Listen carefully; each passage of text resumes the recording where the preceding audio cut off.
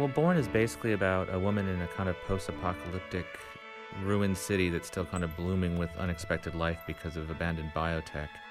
It's about a woman who's a scavenger and who comes across something that looks a little like a terrestrial sea anemone, and it's actually embedded in the fur of the giant bear that terrorizes the city.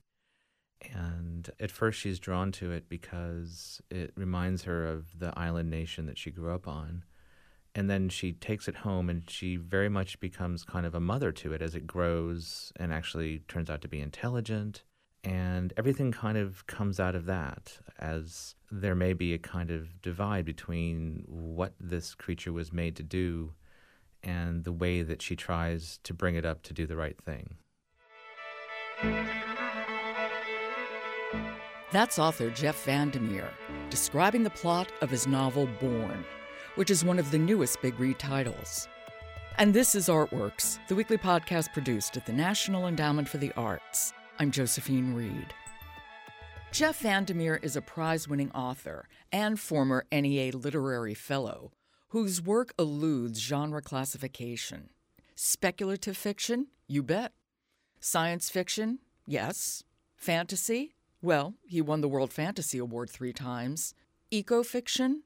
Definitely. And the New Yorker has named him the king of weird fiction.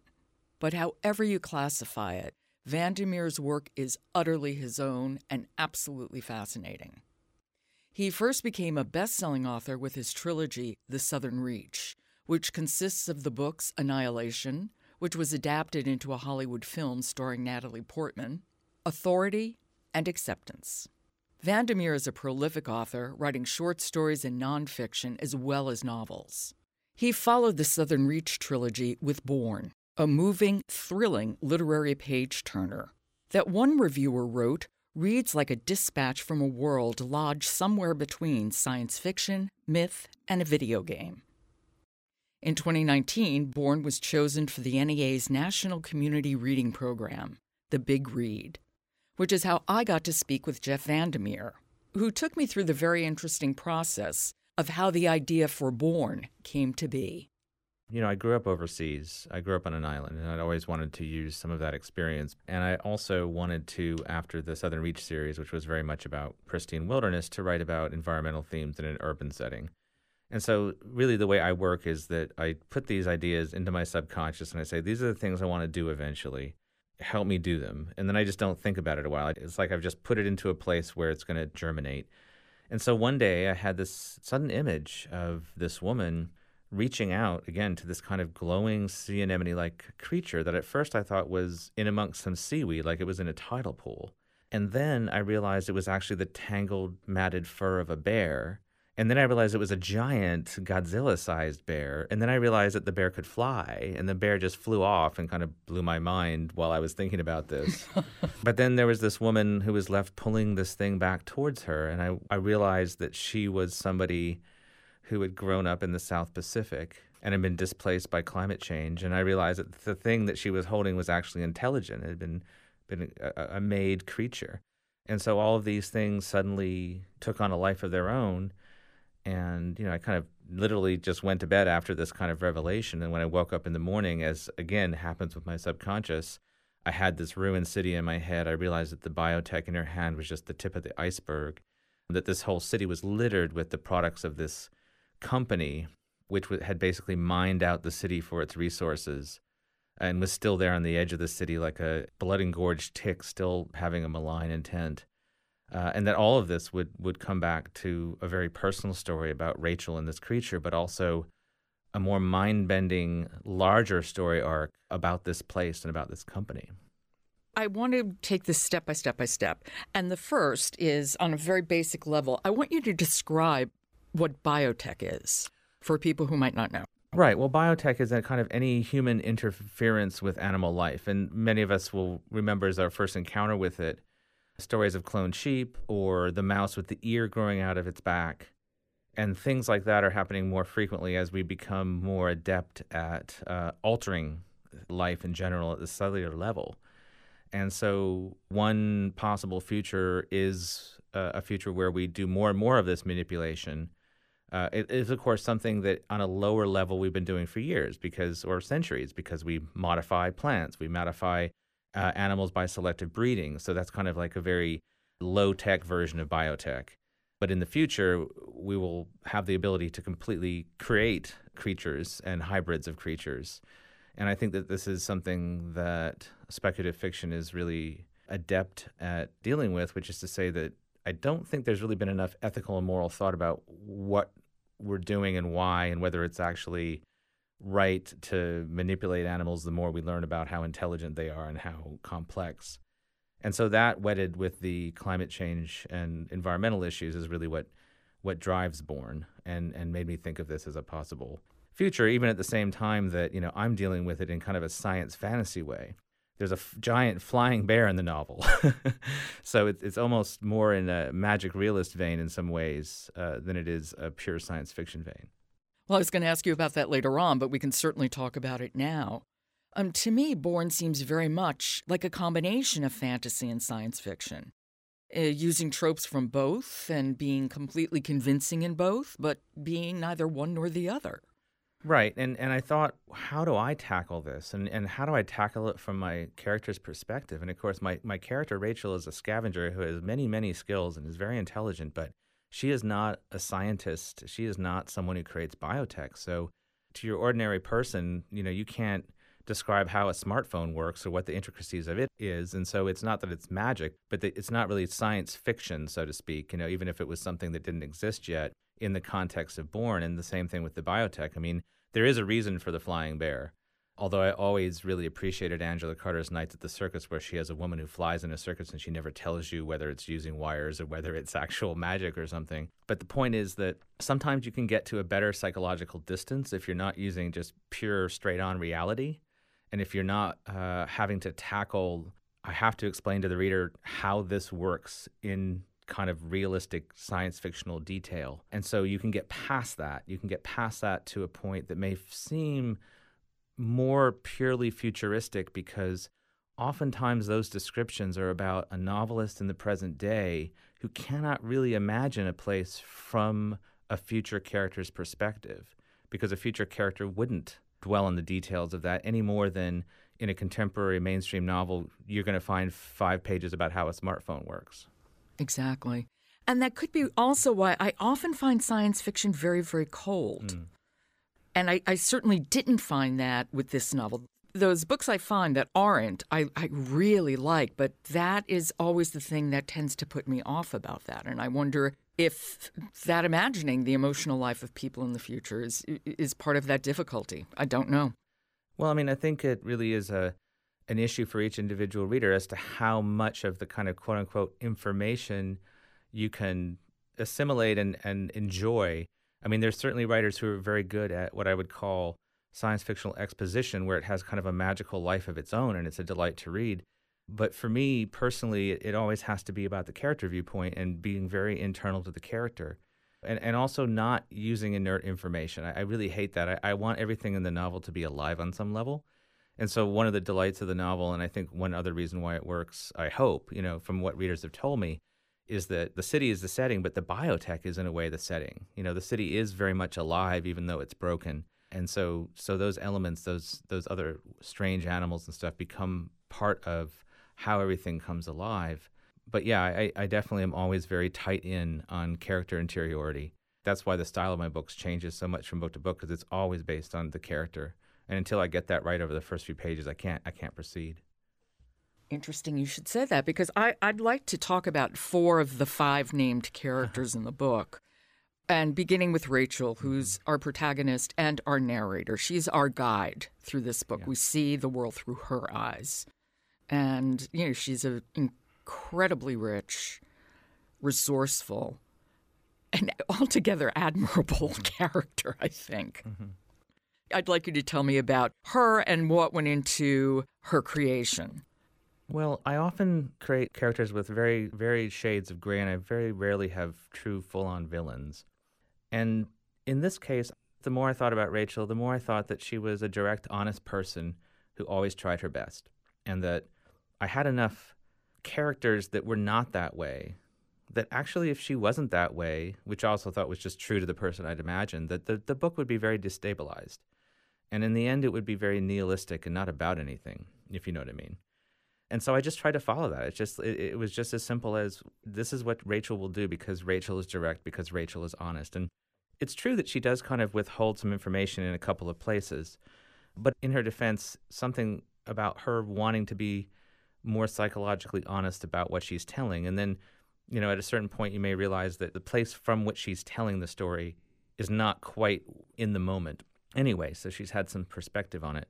This did create some decisions that were endemic to the novel structure, which is to say she suffers a great trauma in the first third of the book.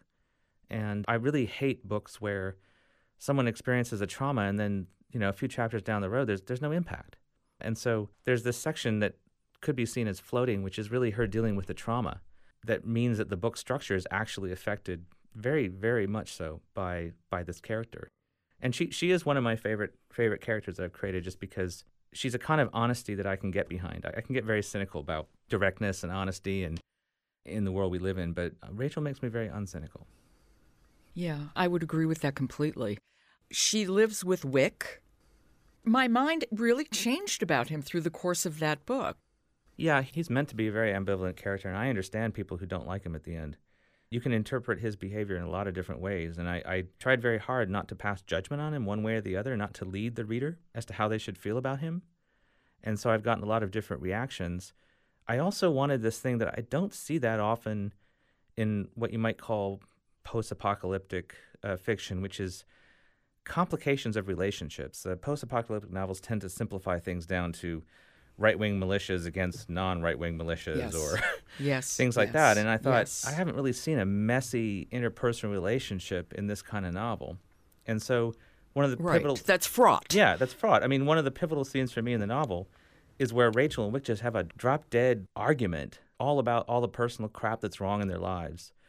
And it was very important to me to have that in the book because I think that it's wrong when we suggest a future in these kinds of disaster situations that doesn't portray the full range of human emotions because all of this stuff is still going to be happening.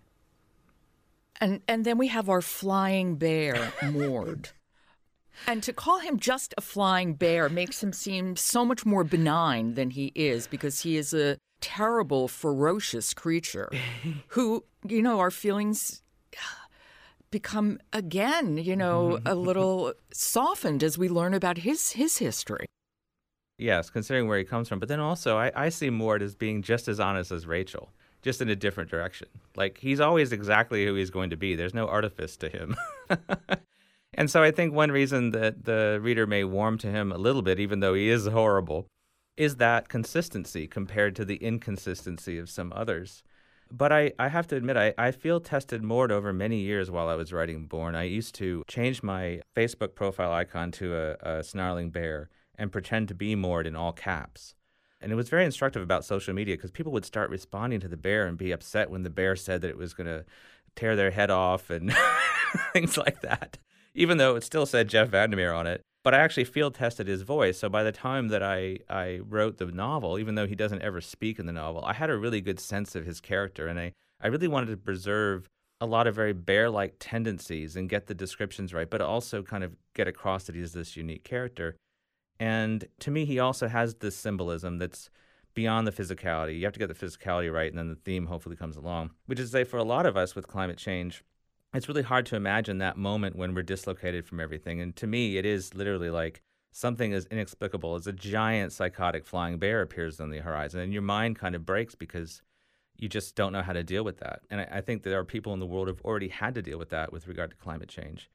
And so although in some ways Mord comes out of a Miyazaki movie or can seem weirdly, psychotically cuddly, he's also a very serious character in that way. And then there's Borne, and you told us where the idea of Borne came from. But I wonder, were there any creatures that you thought of that inspired the character of Borne? Well, I mean, I have studied squid, cuttlefish, and other invertebrates for a very long time. I mean, some of my early novels, I thought, and they were fantasy novels, what is the weirdest creature on Earth, the one that seems like it's kind of alien? Those kinds of life forms are really interesting to kind of extrapolate or to bring into a non-realist point of view because they already bring that with them. Squid are very much shape changers. They have a lot of unique, interesting attributes. And so squid was definitely one of those things I thought of with regard to Borne. And then also certain kinds of plant life, because plants are more active and alive than we give them credit for.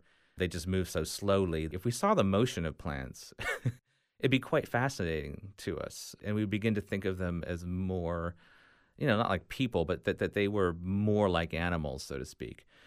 So I was thinking of those two things together. And then that was wedded with the early Borne, before everything goes bad.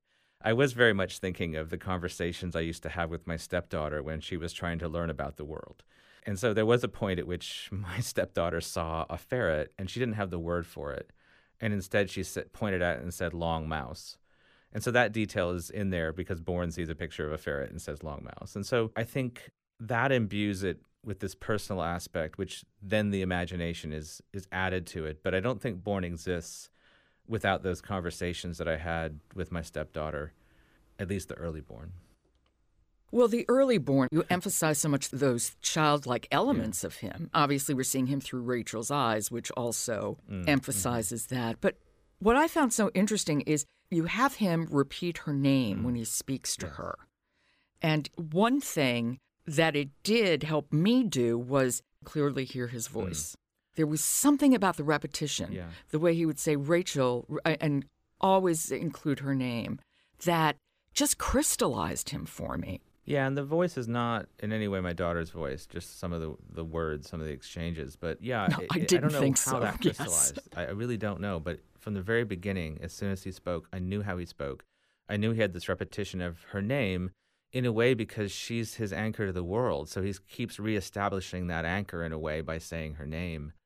But there's also other reasons that he says her name, because the one thing I had to try to convey too, and I don't know how well I conveyed it, is that as innocent as he is at the beginning, he has so many more senses than she does. And he may not even be existing totally in the same time and place. He may simultaneously be experiencing something else, as is inferred in the novel. And so a lot of those benign conversations, including one about culture versus nature and a misunderstanding of words, I feel like he's trying to, with the limited vocabulary he has, tell her something else he's experiencing. And he has this frustration of he doesn't know the words to use.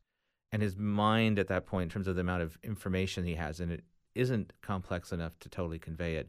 And so there was the delight as a failed poet in trying to make the words do more than 2 or 3 things. I think in novels they have to do 2 or 3 things. In poems they have to do 5 or 6 things. And then there was also the delight in the fact that as he became a teenager, Borne is trying out so many things that he's learned that his voice doesn't have to be consistent. And as a novelist, this is like the best thing, because it's like you can play around and you can have different tones and you don't have to worry about reconciling them. And you can just have fun with it. Usually you'd be like, oh, that line doesn't make any sense. But with Borne as a teenager, it does. Yeah, of course. Islands play such a large role in this book, both real islands and metaphorical ones. I mean, we talked about Rachel's origin island, the island she came from. And then Balcony Cliffs, where Rachel and Wick live, is an island of sorts unto itself. And the company operates as an island as well. They're obviously the metaphorical islands. But underlying that, I think, are connections and characters that are trying so hard to connect. Yeah, it's very different from the Southern Reach trilogy. There was supposed to be a kind of a tension between the fact that they're all trying to connect with this thing, Area X, even as in their personal lives, none of the characters can connect with anybody else. So that results in what I would call, even with some of the humor in the second book, a colder kind of feel. And then Borne is more like this over-the-top, more dramatic thing that then is wedded to, these personal relationships where it's very important to characters, even in the midst of chaos and societal collapse, to connect.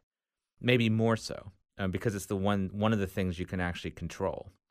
And so that's the way I saw it, is that even if the world is dying around you or you're in the middle of this titanic change, you can at least preserve something of the way things were through how your relationships are with other people. And so I think there's that on the general sense, and then there's the fact that no matter what you think about Wick, he's still trying. He is really trying in his way with his constraints to make that relationship work, and it's important to him. And the same thing with Rachel. And I think at the end of the day, if you value that relationship by the end of the book, it's because they try so hard, even when they have every excuse not to. At the back of the paperback edition, on a funner note, you include a bestiary, which is so fabulous. Can you tell me what went into the making of that and why you decided to include it? Well, it's kind of funny because I think like Borne was just meant to be this thing that, because it's overflowing with this hidden life, has overflowed in terms of what I've written since. So I was supposed to just deliver like a short story to my publisher, FSG, connected to Borne. And instead, I created this bestiary because I have a habit of doing kind of metafictional things anyway.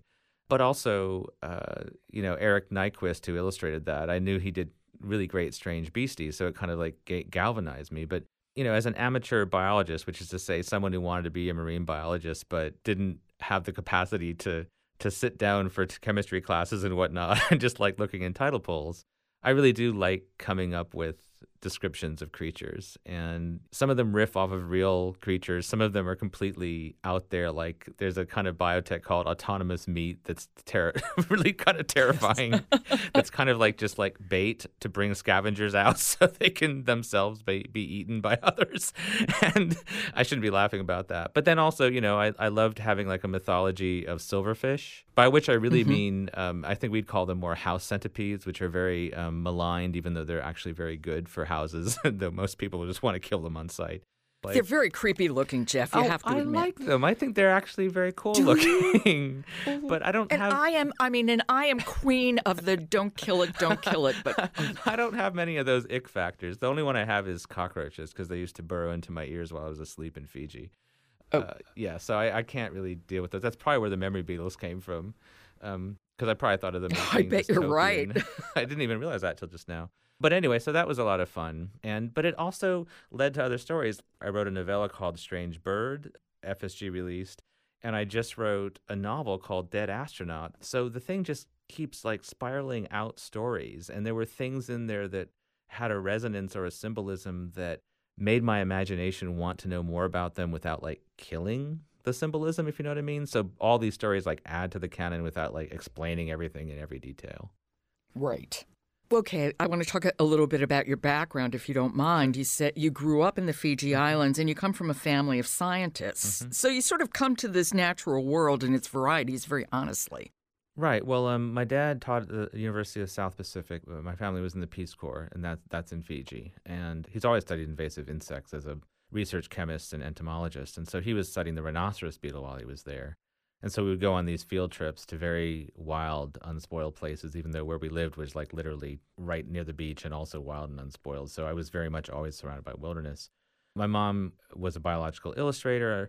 She had to give that up because computers do that now instead in terms of modeling, but she would do sea turtle drawing. She did stuff for various sea turtle experts, for fairly famous bird naturalists, things like that. Even my stepmother is one of the world's leading researchers on lupus. Our daughter is now, I would say, arguably at the forefront of sustainability consulting in terms of what she's doing for Singapore and the city of Charlotte and several other places. My sister is involved in gorilla studies and is the sustainability expert for the University of Edinburgh, which is just to say that there's a ton of people around me that kind of made some form of science or biological inquiry just kind of be part of what I knew in addition to all the wilderness places. And then moving to North Florida after that was kind of an extension of it because this is a very wild, biodiverse place as well. And so it just accentuated that process. And when did you begin to write, or how did you come to a career in writing? Well, that's actually kind of funny because it was, again, through animals. Like I was an avid birder as a kid, in addition to writing really crappy poetry. So I kept these birding lists in Fiji. I mean, it was absolutely an amazing, rich place for birds because it was a volcanic island, so it even had mountain peaks where you would get a little bit of snow in the so-called winter. So I'd keep these birding lists, and then eventually at the same time I was reading like Aesop's Fables. My parents read to me a lot, so they would read me a lot of William Blake for some reason.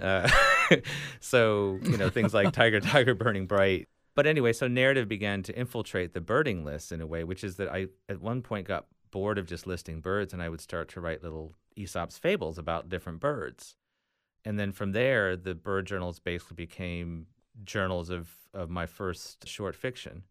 And then there were other formative things, like instead of taking raises, my parents took travel vouchers. So when we finally did come back from Fiji, we spent 6 months traveling around the world, and I was 9, which is just perfect for that. And at the same time, they gave me Lord of the Rings at age of 9. And what I will tell you about reading Lord of the Rings at that age is you don't understand most of it. But in the mysteriousness, your imagination begins to take hold. So in a weird way, it was actually better than if I understood it, because I wanted to begin to create stories I could understand out of what I didn't understand. And so I think those are the things that all kind of led into it. I would also say, on a more serious note, that I had extreme allergies in Fiji, so there's this weird juxtaposition of pain and beauty because the place was so amazing. And my parents were also going through a divorce, so there's all these juxtaposition of things that shouldn't belong together that kind of got jolted together and I think fused to make me a writer. Okay. You had to have had day jobs as you were, getting your career together as a writer. Tell me about some of your day jobs. Yeah. I'm trying to see what I can say and not say. Maybe the most fun I had was actually leading up a team that created content for the FCAT Explorer. The FCAT's the state standardized test.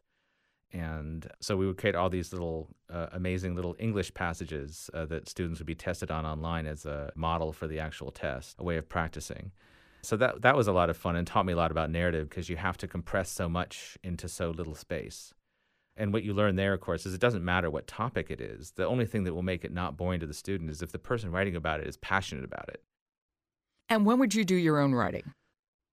That's the thing that's quite funny is that when I became a full-time writer in 2007, I realized that the fact that I had had to write in the morning and at lunch and sometimes in the evening had made me misjudge how long it took me to write a novel.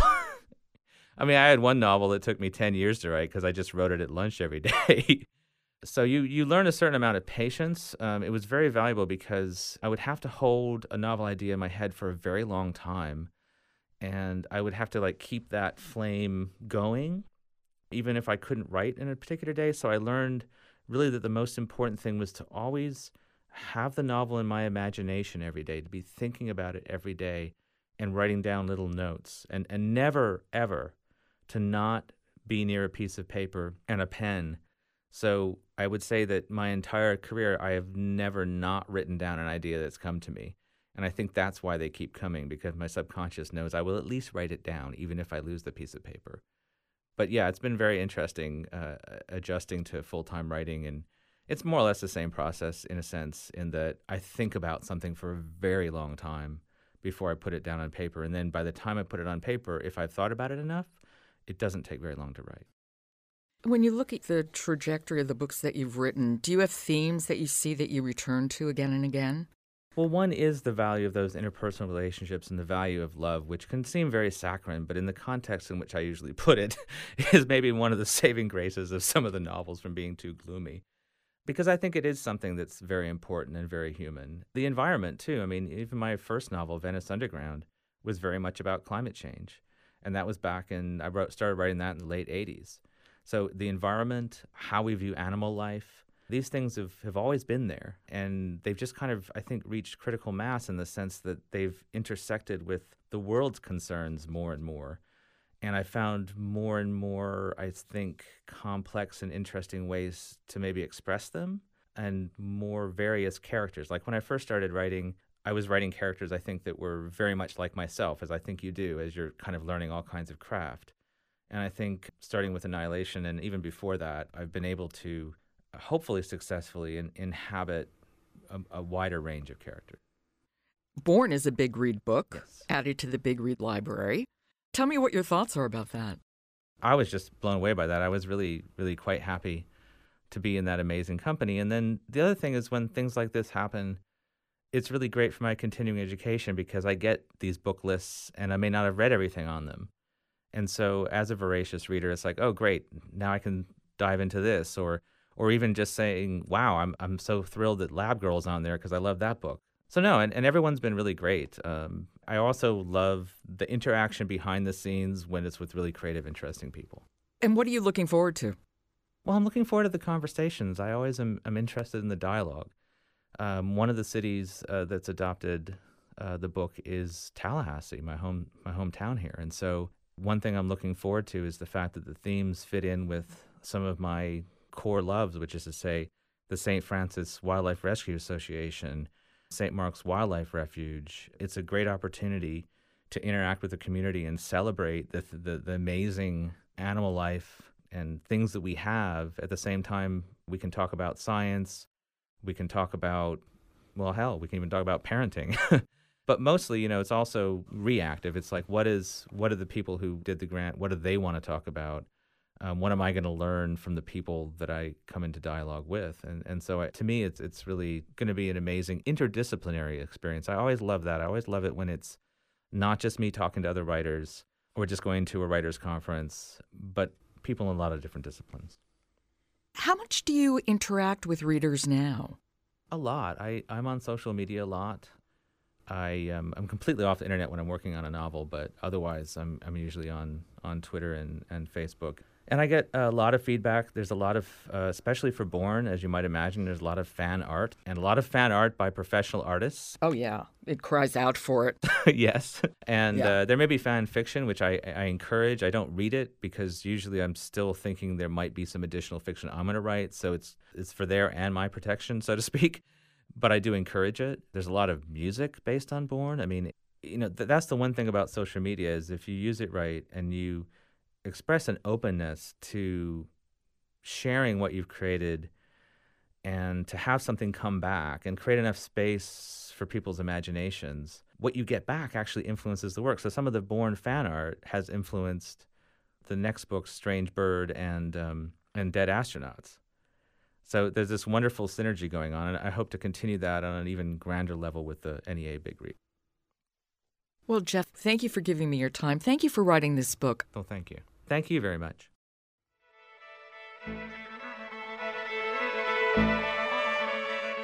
That was Jeff VanderMeer. He's the author of the novel Borne, one of the recent additions to the Big Read library. You can find out more about Borne and the other Big Read titles at arts.gov.